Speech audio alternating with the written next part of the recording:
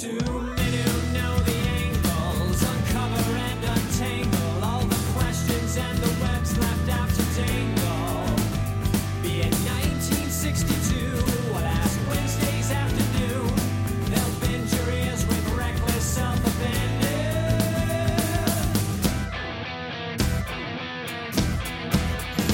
The amazing Spider-Talk. The amazing Spider-Talk. Come swing through the air, sit back and prepare for the amazing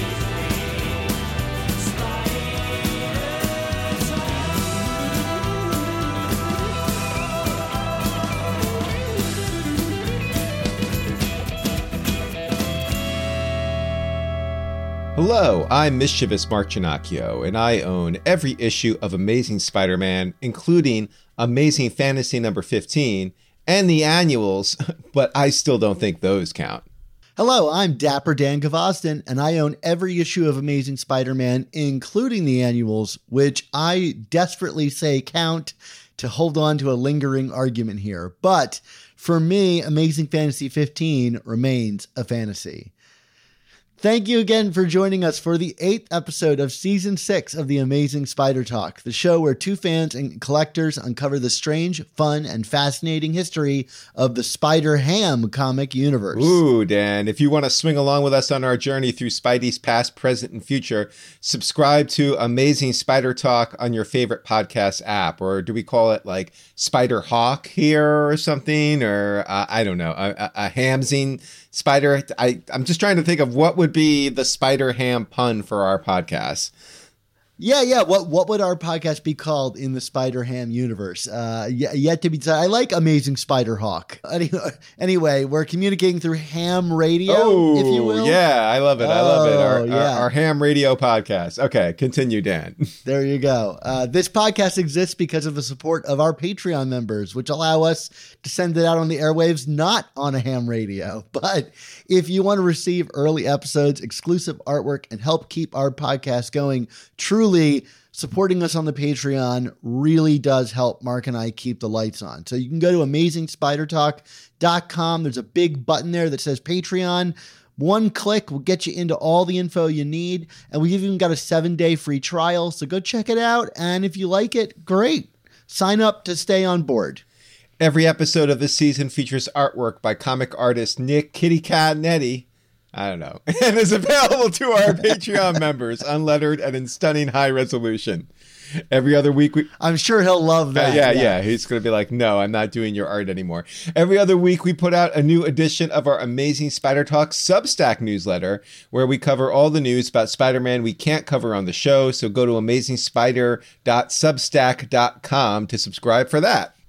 In this season of the Amazing Spider Talk, we're going back to the mid-'80s when the Amazing Spider-Man title was handed over to one of the most legendary creative pairings in comics, who were just starting their creative partnership.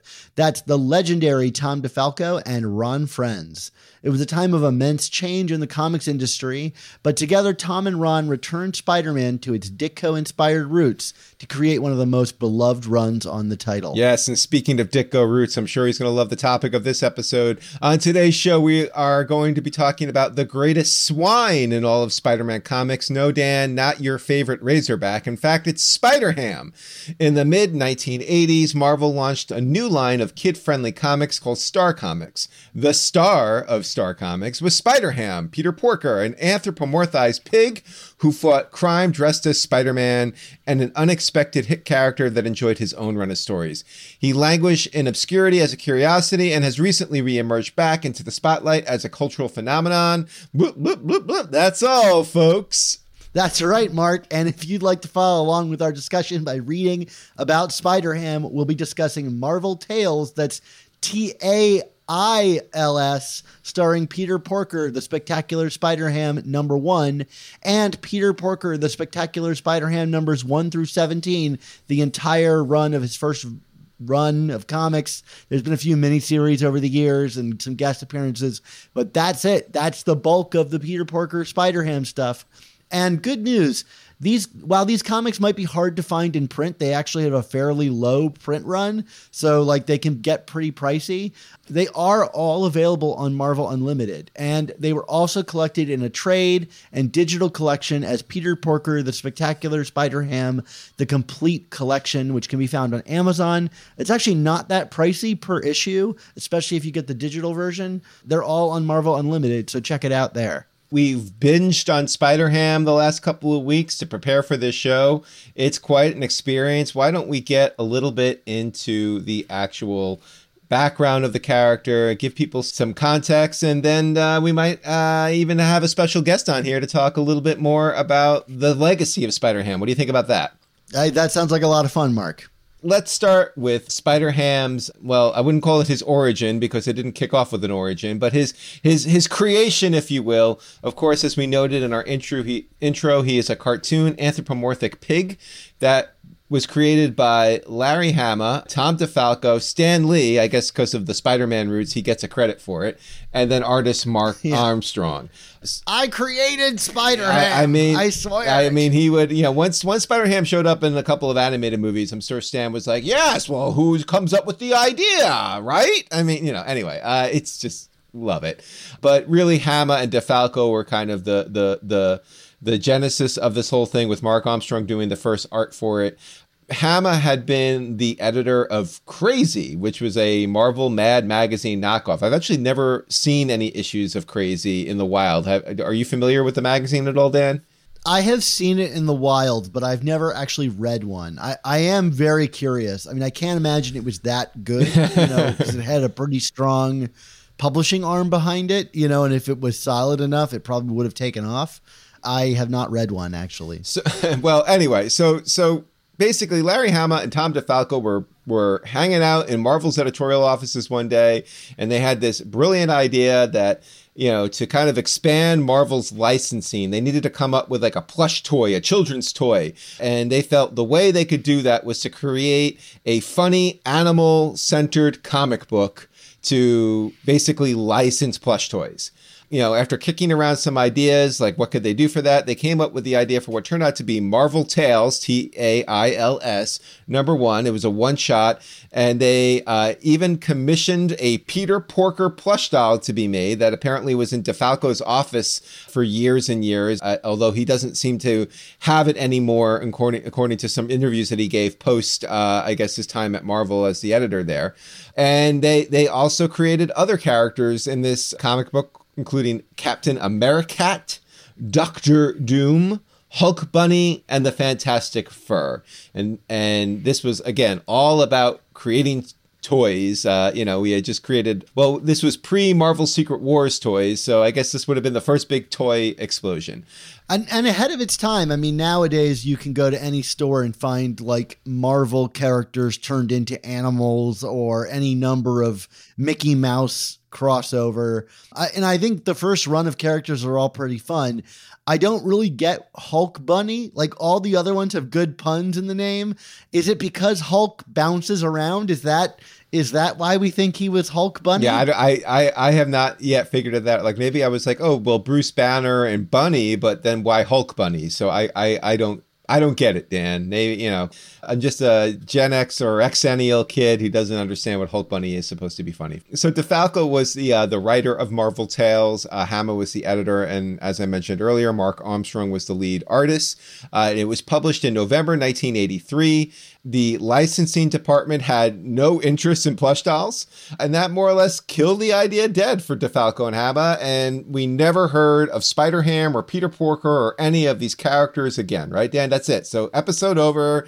We want to thank everyone for the Patreon. Anyway, no, in fact. I'll tell you what, as ahead of their time as Larry and Tom might have been to come up with this character, the licensing department at Marvel, deeply behind the times. Like, no plush dolls in your licensing department? I'm sorry. Like, did you miss the memo on what all kids want? Well, again, it took them how long to even get a movie made of one of their characters that wasn't shot in a back alley somewhere? Or so anyway, thinking that this idea was completely dead, apparently, according to interviews, one day, Tom DeFalco was called into the offices of Marvel CEO Marvel president James Galton. Basically, if you get called into the office of the head of the company, it's probably not great usually, right? I don't know. I wouldn't want to be called into the office of my CEO unexpectedly. I'm here to talk to you about your anthropomorphic pig. Yes. Well, that's one I didn't expect. Exactly. Apparently, in the office was also representatives from Curtis Distribution. That was the newsstand distributor. Remember when it was a newsstand and direct distribution, Dan? Now it's all Diamond, except it's not Diamond. Well, anyway, we're not going to get into it. But Curtis was like, hey, Marvel Tales sold remarkably well. Like much more so than your standard one shot and much more so than a lot of comics were selling. And they were like, all right, so where's issue 2? And DeFalco was just like, it was a one shot. It's Marvel Tales #1 and that's it. And apparently Galton was like, no, Tom, you're not following. When is issue 2 coming out? And DeFalco was like, give me 6 months. And that led to the creation of Peter Porker, the Spectacular Spider-Ham. I mean, like people want to talk about marketing and interference from Disney and all that kind of stuff now in terms of how it impacts comics. I mean, like this is a story for you, right? I mean, like just literally like I don't care what you think, Tom. Get creating on the comic. So let's talk about what that comic is, because the one shot gives you a path forward, but it is a lot of like punny jokes. Like, can you build a story on top of that? Do you even need to? And like, what kind of comic are you going to do? The Star imprint, this would become like a leading title in it. We're aiming this at kids, and but what is it going to be? And so, Mark, what did it end up being? So, yeah, I mean, like you said, it was part of the Star Comics imprint. And, we right before we jumped on the air, Dan, you were like, oh, this comic reads like a Saturday morning cartoon, which is apropos because like all of these other Star comic books were Saturday morning cartoons. It was like Heathcliff and the Starhawks. I'm just trying to I'm going back. I don't know if you remember these cartoons, Dan. It might be a few years past. Oh, you do? Okay, that's good. I mean, I think weren't the Smurfs, did they have a comic, or the Snorks or something like that? I don't know. Sure. Yeah. The Snorks, I'm not sure about. The Snorks, well, they were like the underwater Smurf. I don't know, whatever. Anyway, so they all were part of the Star Comics line, and Peter Porker, the Spectacular Spider-Ham, publishes on May 1985, so that's like right smack dab in the middle of the Amazing Spider-Man run and Spider-Man run that we've been talking about all season here, Dan. And it's worth noting because of that, DeFalco was not even the writer on this. He was the executive editor, so I guess he kind of had like some superficial role for the most part. Larry Hama was like the regular book editor on this. To write it, they brought in kind of this veteran, funny writer, Steve Skeets. He kind of had this background in doing kind of cartoony books for like whatchamacallit, like Gold Star, was it Gold Key Comics and things like that. So like, he wrote like Looney Tunes books and stuff like that. So it was like, let's bring in this guy to do Spider-Ham. And then they did get Mark Armstrong back to do the pencils for the initial issue, and Joe Abello was the inker for it. And, very similar to the first issue of Amazing Spider-Man, the first issue of Spider-Ham introduces the Daily Beagle newspaper and J. Jonah Jackal. I'm just going to start off right here, Dan, and talk about like just, when we were doing our Web of episode a few episodes ago, Dan, we were talking about how like Web of was supposed to be like the Daily Beagle newspaper focus of the books. And like, really, that book is Spider-Ham because there is just so much J. Jonah Jackal and the Beagle and his, are they like his nephews or like what? There's like these 3 other guys that are like always in these books. Yeah, they're his nephews. Yeah. By some weird animal cross, like pollination, if you will, interspecies relations. He has these 3 nephews that are basically brought in as like interns, and they all have very distinct personalities. Like one of them is the like know-it-all who speaks in highfalutin language, and another one's more adventurous, and another one's always fearful. And they were like an unexpected, at least to me, like addition. But you're right, it is Daily Beagle. Like every issue is Daily Beagle, because again, it's a great framing device. The same reason it was used in Amazing Spider-Man. It's a great framing device to send people off on adventures and their colorful personalities. And honestly, J. Jonah Jackal is probably the most fun character to read in this thing, which you could probably just imagine from me reading Amazing Spider-Man is like, which of these characters would best translate to becoming an animal? Obviously, J. Jonah Jameson. For sure. And it's like, I mean, like, but that's the thing, like, you know, we and we'll talk about this later in our interview as well, but like, you see Spider-Ham both like, you know, in later iterations in the books, but also, of course, in the across the and into the Spider-Verse movies and stuff like that. And, you know, he's not floating through the air smelling a pie in any of these comics, right? I mean, like these are very, you know, they're written for children for certain, but like they're just kind of parodies and spoofs of Spider-Man at the Daily Bugle. Excuse me, they got me doing it already. You know, this is how many times am I going to have to correct myself in this episode? We'll see. Well, I mean, I'll even push back on that. I don't even know if they go far enough to be truly parodies. I really think if you swapped in like Peter Parker into most of this stuff, you wouldn't bat an eye. It would feel kind of like maybe like the newspaper strip in that they're kind of stripped down and more simple and maybe more approachable for kids. They don't really lean into the parody jokiness. Like my impression before reading Spider-Ham comics and having read the more modern takes on Spider-Ham and seen the movies is that it was going to be much more Looney Tunes and much more like making fun of Marvel Comics in some way. And I think eventually it gets much closer to that.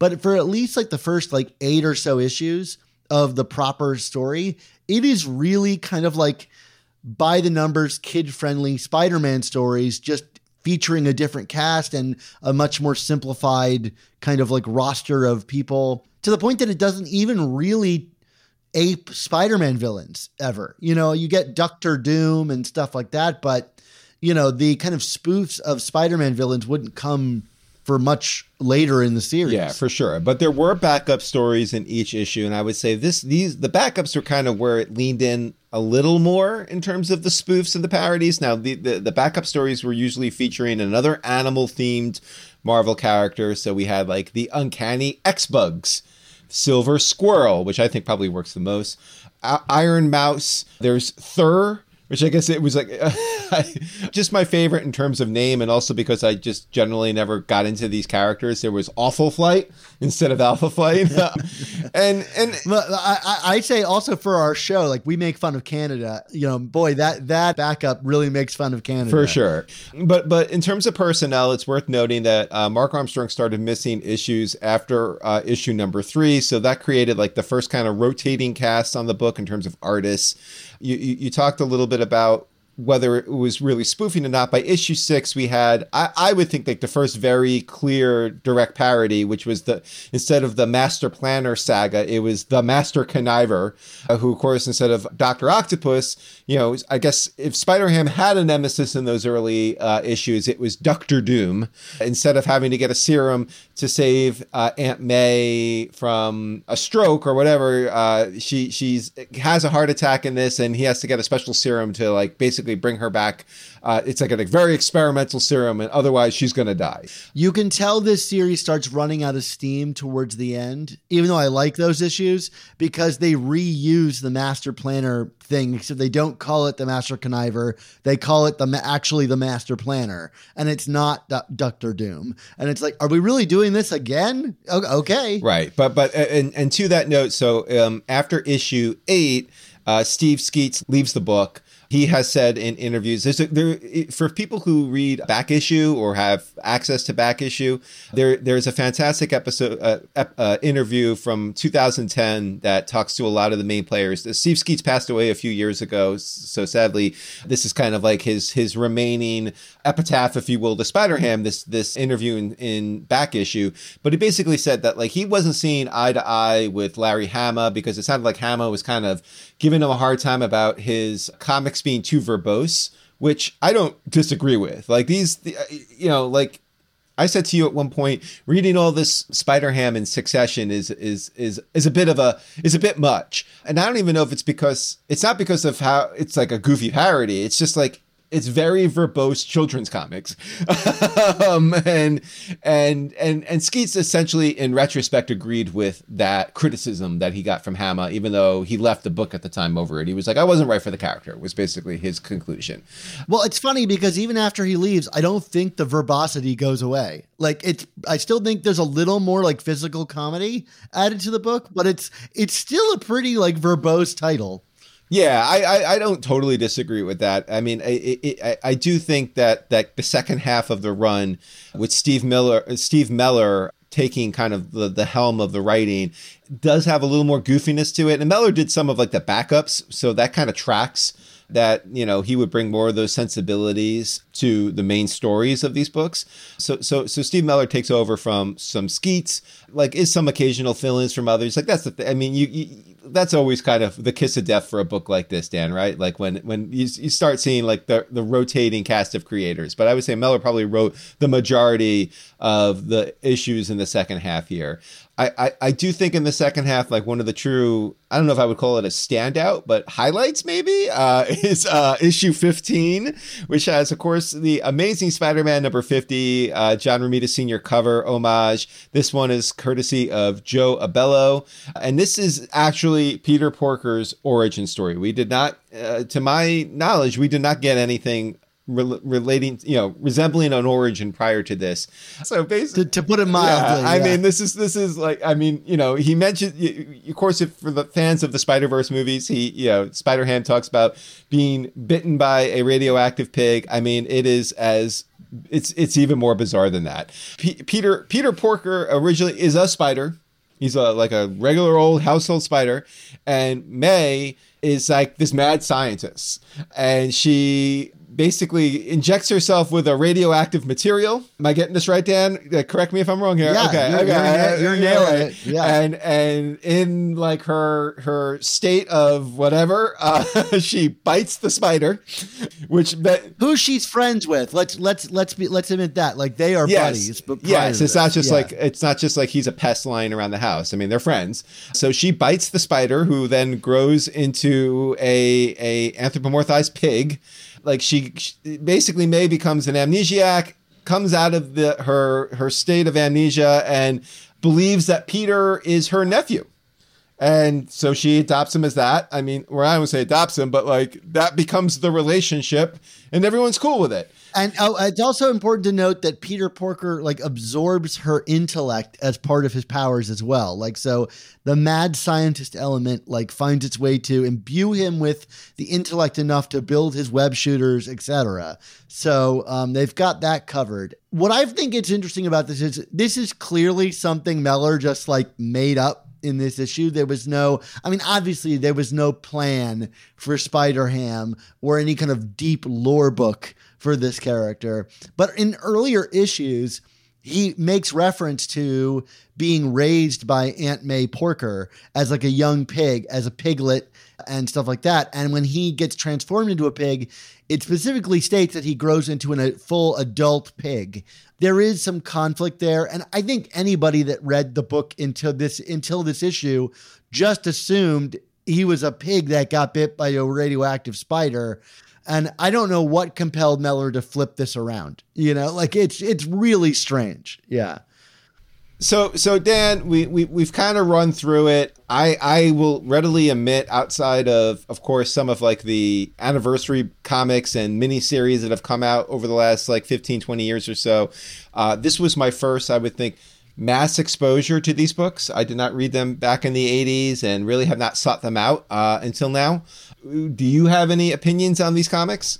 Yeah, I have not read them prior to this myself. I've read a lot of modern Spider-Ham things, although I did read some of the letters pages and noticed that our old contributor friend to SuperiorSpiderTalk.com, Doug Zawiza, has a letter in the back of the first letters column for Spider-Ham. So it's fun to see the names that pop up there, as you're going. Todd Knock as well has one in the second letters column. I really enjoyed these, Mark. I was actually really surprised. I think maybe it is the Saturday morning cartoon nature of it that the writers feel like they can kind of like craft a tale that's told in one story. But I really enjoyed the kind of self-contained nature of so many of these stories that they have really clear beginning, middles, and ends. They often run through some crazy visuals, like Spider-Ham fighting giant anthropomorphized vegetables and things like that. But the backups to me were really like what I thought Spider-Ham was going to be. And so I enjoyed those the most. You mentioned Awful Flight. I really like the Scavengers. I think that's really funny, if only because Black Panther is Black Panda. Like, they got rid of the old creature he already was. And like someone who turned Vision into Pigeon is funny just because they don't even try to dress it up. It's just, that's Pigeon. And those things always really crack me up. And I think my enjoyment of the book increased as Mellor came on as writer to bring the backup vibe into the proper book. Like you mentioned, Spectacular Spider-Ham number 15, like has like Jonah Jackal and the three kids dressing up as superheroes and driving around in a talking car. And it's like, okay, that's what I thought this would be, is more kind of like 1920s, 1930s animation, like where everything is alive, kind of interacting with these characters. Plants start talking in the background or reacting to things. So like, I think the life in the comics suddenly became much more evident, whereas the artist was bringing a lot of the creativity to it. I think once Mellor came on, there was some cool synthesis going on in the title. And I found myself quite enjoying it. I'm not going to lie. Yeah, we didn't even get into Mary Jane Water Buffalo and that romance. Once again. Yeah, no, man, she's got some big horns, as Peter keeps pointing out. There's some adult stuff slipped in there too. There's a whole issue where Peter is like fighting off like an interdimensional threat, if you will, while Mary Jane is back at his apartment listening to different music, and you get all these spoofs on like different. I forget what like Bruce Springsteen is like Bruce. I forget, but she's like listening to all these different music artists that have these funny names, and she just totally doesn't notice that he's been gone for like a week. She's just been dancing in his apartment the whole time. I mean, which is funny. Like, it's making fun of 60s comics, and you can't help but like that. Oh, for sure. I don't know if I'm quite as effusive about it as you are, but like, I do want to point out, like, I know I criticized the verbosity of it initially, but like, there is definitely like an old kind of Silver Age sensibility to how he wrote these stories, which surprised me for sure. I mean, like I think we both seem to be surprised in terms of the tone and nature of this book for sure. I was not expecting, I mean, like, I don't want to call it sophisticated because that might be a bit of an overstatement, but like these are far smarter comics than I was expecting them to be going into this. Yeah. They're solid. Like, that's what I'll say about them. They are like solid little stories, and kind of similar to like even like our conversation about Web of, where it was like, oh, like Web of, yeah, there was nothing like outstanding about those comics, but like it was very emblematic of like Marvel and the Spider Office at the time, that like, for a third book in the rotation that didn't really have a regular writer or anything like that, they were solid stories. And I feel Spider-Ham's the same way. I mean, like, this is the kid's book. This had every reason to kind of be, the total throwaway, let's just make it full of fart jokes and stupid humor. And it wasn't. Like, they treated this book like a legitimate comic book, and like, there's something to be said about that. Maybe that's part of why this character has endured in a way. I mean, I don't want to make it sound like Spider-Ham has been like at the focal point of pop culture over the last 35 years, but like he's had several lives. It's almost like he's Spider-Cat, which is also a thing that exists. Yeah. Oh, okay. Yes. Well, we don't have to do that. I do not necessarily recommend folks to like binge the entire volume the way we seem to have done. Maybe take your time with it and go through it. But like these are very fine, decent comics. And yeah, I feel like when Mellor came on, it definitely kind of transformed the tone a bit. I really enjoyed it for the most part. I thought that origin story, as weird as it was a hoot. I mean, it surpassed my expectations for sure. Yeah, and I just don't think it talks down to kids, and so like I'll be excited to introduce my son when he's of age to Spider-Ham and his various adventures. But Mark, if people wanted to talk about Spider-Ham and other Spider-Man adjacent things, where might they do so? Well, Dan, I would say, like hundreds of listeners, including you could hang out in our community of Spider-Man fans on Slack. The amazing Spider Slack community is absolutely free to join, and you can jump into active conversations with awesome people about collecting, conventions, movies, new comics, old comics, and more. Dan, what's been going on in the Slack this week, which might actually be a couple of weeks from now, but we'll pretend it's this week for right now. Absolutely. Well, Mark, this week the script for Across the Spider-Verse was released on the internet, and sadly, there are no lines in it from Spider-Ham, who has a silent appearance. But hopefully, maybe in the next film, after John Mulaney is done cleaning up his public persona, they'll invite him back. But speaking of cleaning things up, did you know that there are 4 F-bombs in the script? Like, just straight out in the script. And I'll tell you what, Miguel O'Hara was shocked. I mean, it must have been shocking for him to the nth degree. Yeah. Well, I hope people appreciated that joke. But anyway, come join in on the fun in our amazing Spider Slack, the only place where people might understand the joke I just made. There's a link in the description of this episode. Click on it. You can create a persona. Come on in. I mean, hopefully it's your persona. We like knowing who everybody is. But anyway, come on in. Talk about Spider-Man, Spider-Ham, whatever you love. We've got a place for it amongst friendly people. So that's the amazing Spider Slack. Mark, we have an awesome guest coming on the show to talk about Spider-Ham with us. Why don't you tell us a little bit about who we've got coming on? Well, this might be a Spider Talk first in terms of having a repeat guest within the same season, but of course, you heard from him earlier in season 6 when he came on to talk about his wonderful chemistry with Ron Frenz. Well, we got him back. The legendary one himself, Tom DeFalcon. Or is it Tom DeFalco? I don't know, but let's go with it. Tom DeFalco, one of the co-creators of Spider-Ham, he is here to just talk a little bit about. Obviously, we gave everyone the intro in terms of the history of the character, but obviously, especially in light of the Spider-Verse movies, we wanted to hear from Tom a little bit about his thoughts on kind of the enduring qualities of Spider-Ham and what might be coming from Tom next in the world of Spider-Ham. So let's take it away to that interview. Well, now let's meet one of our amazing spider friends. The kind of guy who goes to other friends who recommend. Find out about the things they created. You'll love them so much that you wish you dated. But you're just friends. They're an amazing friend. A friend, a friend, a friend. They're an amazing friend. All right, Dan. Well, we are joined by the legendary Tom.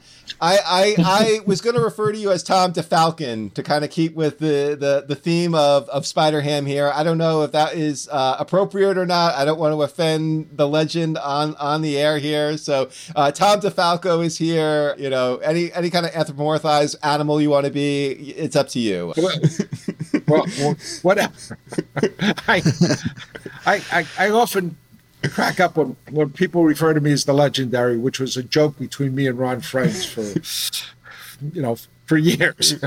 Well, it's going to stick to you on our show now for the rest of eternity. So I might just say to you that was your doing. Let's just be clear. Like, you imprinted that on us the first time we met you, that we must refer to you that way, and it is stuck.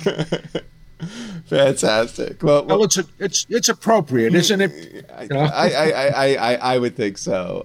But of course, Tom is here. He's going to talk a little bit about the legacy of Spider-Ham and its creation. And Tom, we talked a bit about, of course, the origin story with you and Larry Hama. And I want to ask you to kind of kick things off here. Can you talk a little bit about what goes into making effective parody in comic books? Because this seems like something like a lot of people try to attempt, but few have done it in a way that has created a lasting impact the way Spider-Ham has. And I'm curious, from your perspective, what were some of the elements to this character and kind of the parody elements that you introduce that has helped make the character last? How does parody work? You tell me, because you did it. Well, you guys know that I started out as a humor writer, correct? I started at Archie Comics writing humor, and and I'm back at Archie Comics still writing, humor. You just look at the tropes of something, and then you poke fun at them. When I think of the first story, the only thing that I remember of the first Peter Parker story is when he's talking to Captain America, who puts the shield on his back, and then he puts the jacket over it, and suddenly you don't see the shield, which is something we used to do in the comic books all the time. And he says, "How does that work?" He goes, "Good tailoring." And because it doesn't work. And you just have a sense of humor and poke fun at things. If you're familiar with my career and especially the Boss Man strip, you see how serious I take myself, and that kind of follows with everything I do. I never took myself all that seriously. I don't take the superheroes all that seriously. I love the medium. I love the characters, but there's some bits of this is kind of silly, and I think it's up to us to point it out. And just have fun. It's funny. It's funny that whether you like it or not, Spider-Ham has become kind of part of your legacy, and who knows what's yet to come for Spider-Ham. Do you think there are any characteristics that make this character more enduring than others? Is it just that he's Spider-Man adjacent, or do you think that there is something to that character that will make it last longer than all of us, perhaps?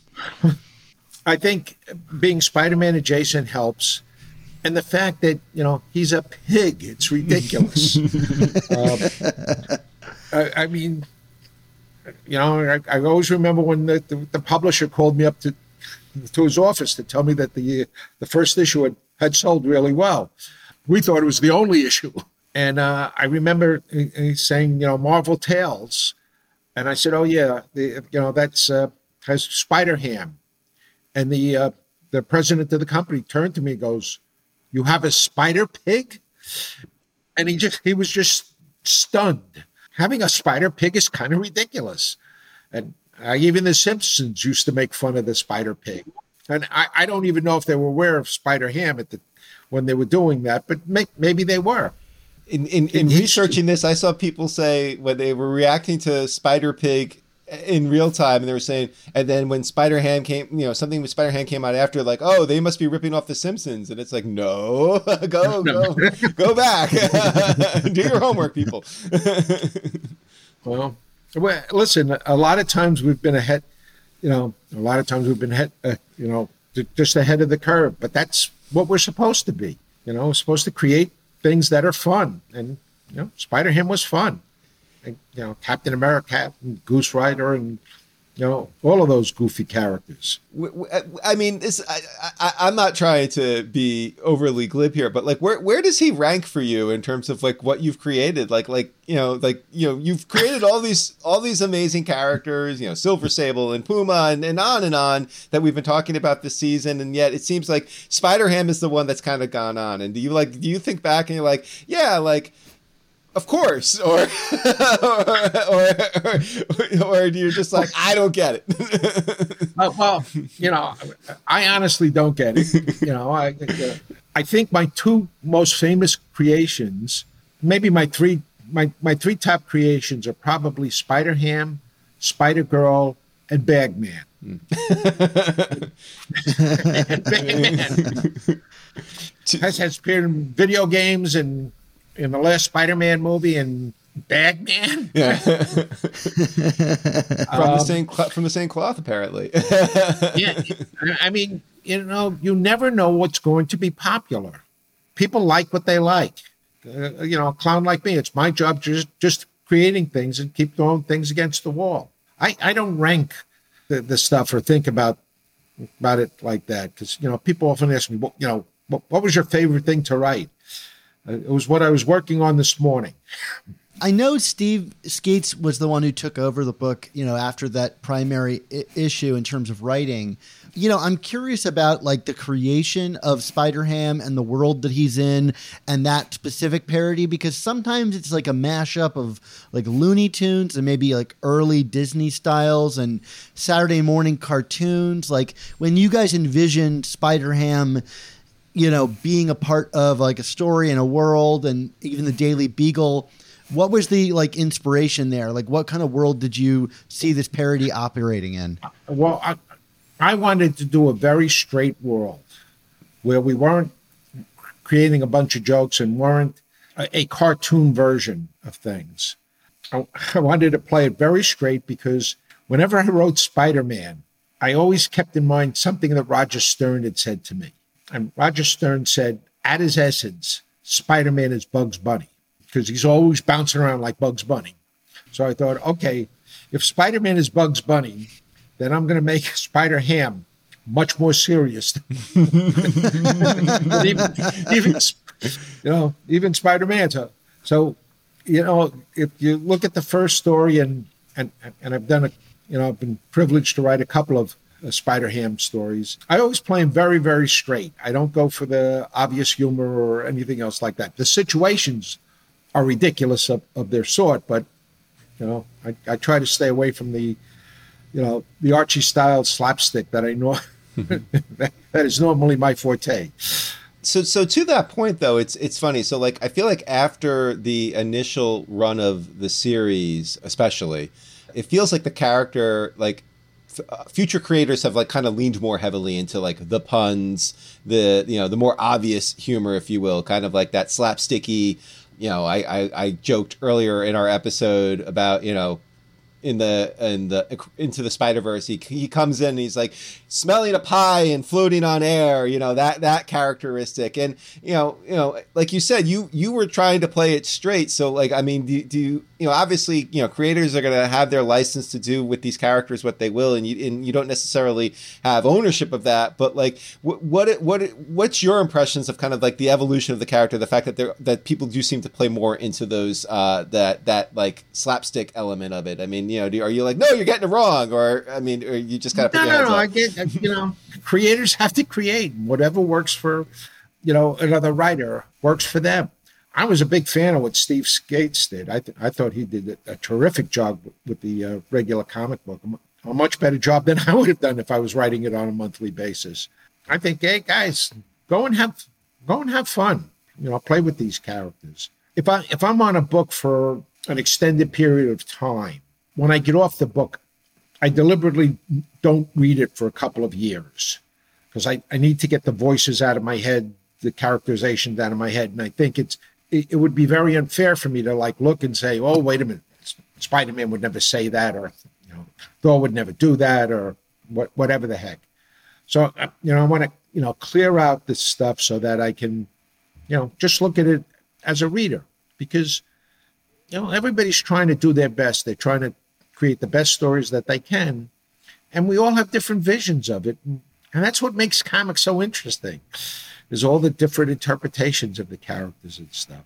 So on that note, it's been, you've come back over the years a few times. You got to introduce Swiney Girl, and that was a lot of fun.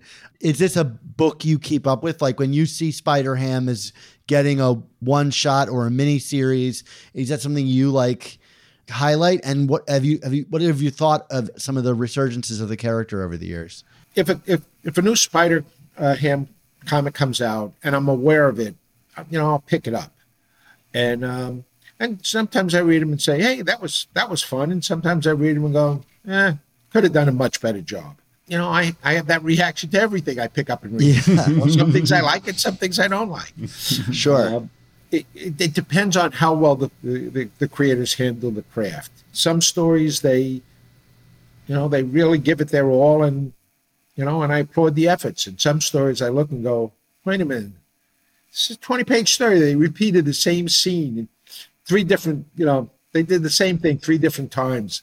Boring, come on, get a better, you should have a better handle on your craft. I'm very picky and stuff like that. I like a lot of action in my comics. I hate radio scripts in comics. I love radio scripts on the radio, but I hate them in comics. You just have a bunch of heads talking. So what are you looking for in a Spider-Ham comic, if anything? I'm looking for a lot of fun, some personality, some characterization, and something I haven't seen before. So I'm not looking for something specific. It just, I think every story should bring something new to the table, and that's what I'm looking for when I pick up, a Spider-Ham story or a Spider-Man story, or any kind of story. Right now, as we're speaking, you're writing a Marvel Secret Wars miniseries. So you're back in that universe. So I gotta ask. I mean, do you have any desires or have you made any machinations to give it another go with Spider-Ham, or do you feel like your work is done there? About a year ago or so, Ron and I were talking. We came up with this idea for a Spider-Ham story. So I put a proposal together and I sent it to the Spider-Man editor. But he was so buried. He got back in touch and said, I don't even have time to read the proposal, because he was just so buried. And so at a certain point, I withdrew the proposal because I knew that by the time he unburied himself, I would be buried. I still have that proposal. Maybe someday, when I can see some daylight, maybe we'll all get together and do another Spider-Ham story. He's a fun character, and I like, playing in his playground. And yes, I did a Secret Wars thing, because the idea of doing a story that, is connected to something 40 years old, actually older than the editor, and yet make it, relevant to today's readers, and yet create some new twists and turns and some new characters, and put some things in there that would, kind of haunt readers and haunt creative people, so that, 40 years from now, they might do a sequel to this thing. Yeah. The creative challenge was just too much for me to say, nah, I'll pass on this. I really have, little interest in doing nostalgic things. I'd rather, do contemporary things, because I don't want to have to remember what was going on in 1972. Yeah. Look, I don't think anybody could have anticipated Spider-Ham, a legitimate one-off, becoming a part of an Academy Award winning film, especially now this maybe twice Academy Award winning. We'll see. I think everybody has high hopes for Across the Spider-Verse. What has that journey been like for you, seeing that character? And I don't know when you were given the heads up that he would be featured in such a way. Any information about your side of this journey would be really exciting for us to hear. I was given a heads up about a week before the film came out.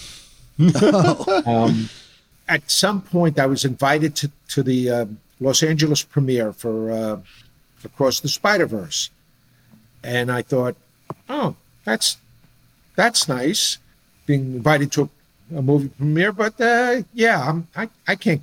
I don't have the time to take a week off to go, flying into Los Angeles and that. So I thanked them very much, and I said I really appreciate the invitation, but I have other commitments, can't do it. And then about a week before the film, a reporter that I had dealt with before calls me up and says, "Hey, listen, I'd like to interview you about Spider-Ham."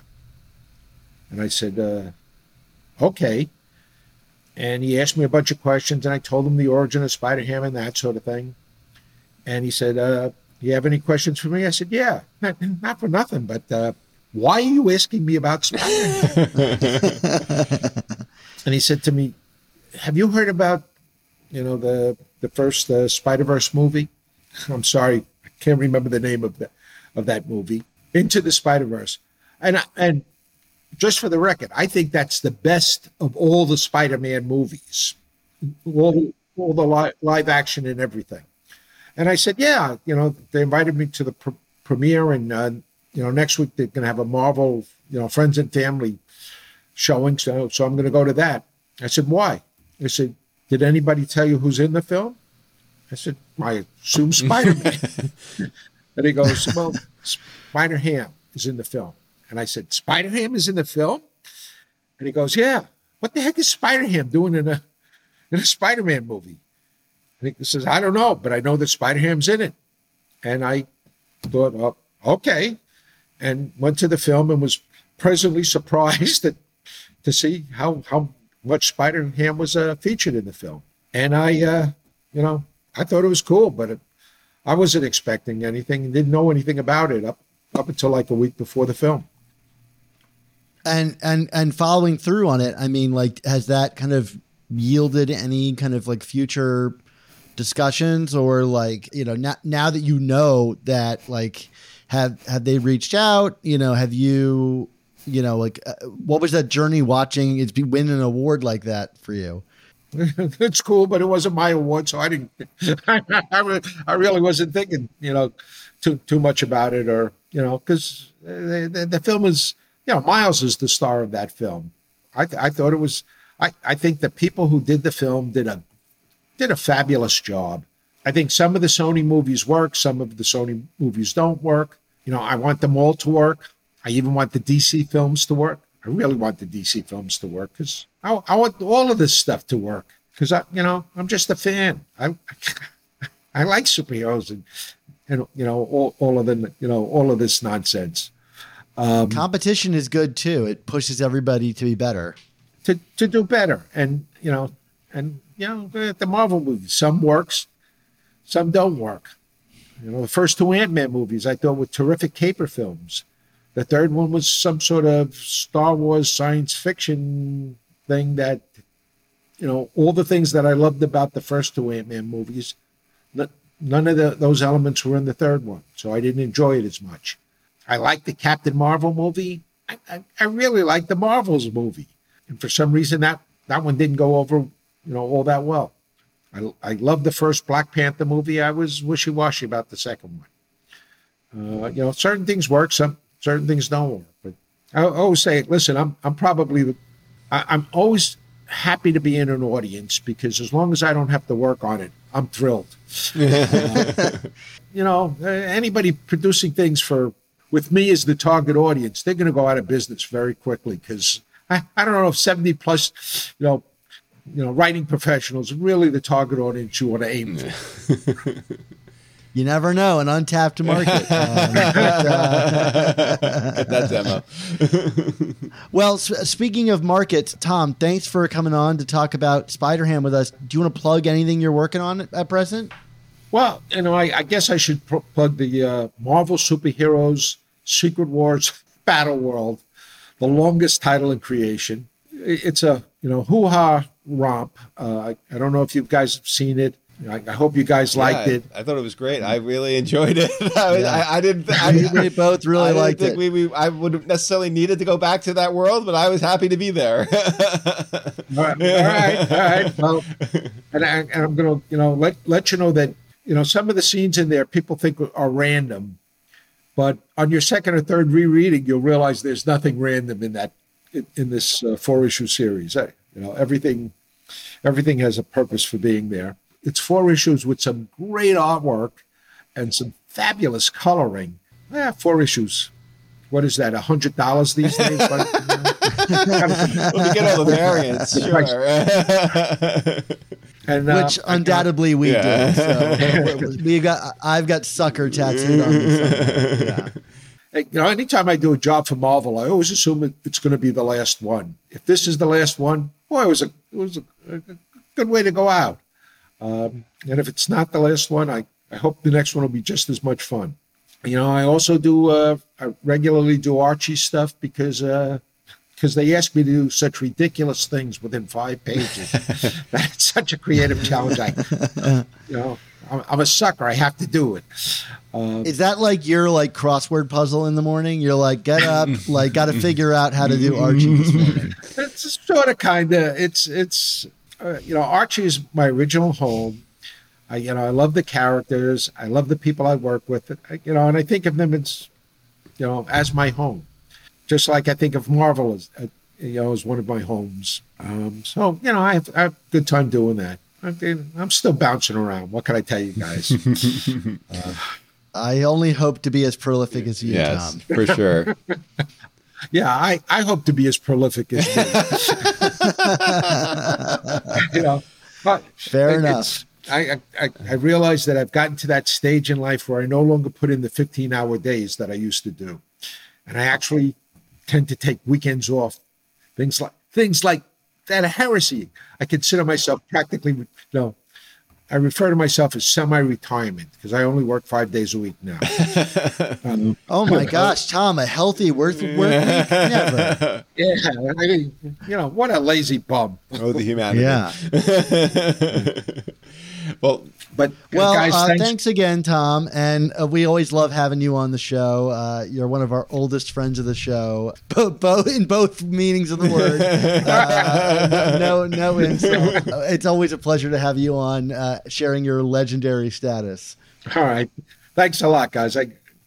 Thanks for thinking of me. Thanks for remembering I'm still alive. of course. We got our nicknames from you. I'm Dapper and he's Mischievous because of you. So, very good. Thank you so much, Tom. We really appreciate it. All right. Thank you, guys. Well, it's that time. Time for all good things to come to an end. So we want to say thank you to you, the listeners. And of course, thank you, Tom DeFalco. I almost called him DeFalcon. Thank you, Tom DeFalco, for joining us to talk about Spider-Ham and for joining us on this episode of The Amazing Spider Talk. Yeah, this podcast exists because of listener support on Patreon. For only $3.99 a month, you can help support our show's existence while getting early episodes, including new Amazing Spider-Man reviews the same week that the comics release, exclusive artwork, and a ton of other bonuses. So thank you again to everyone who already supports us in the work that Mark and I do.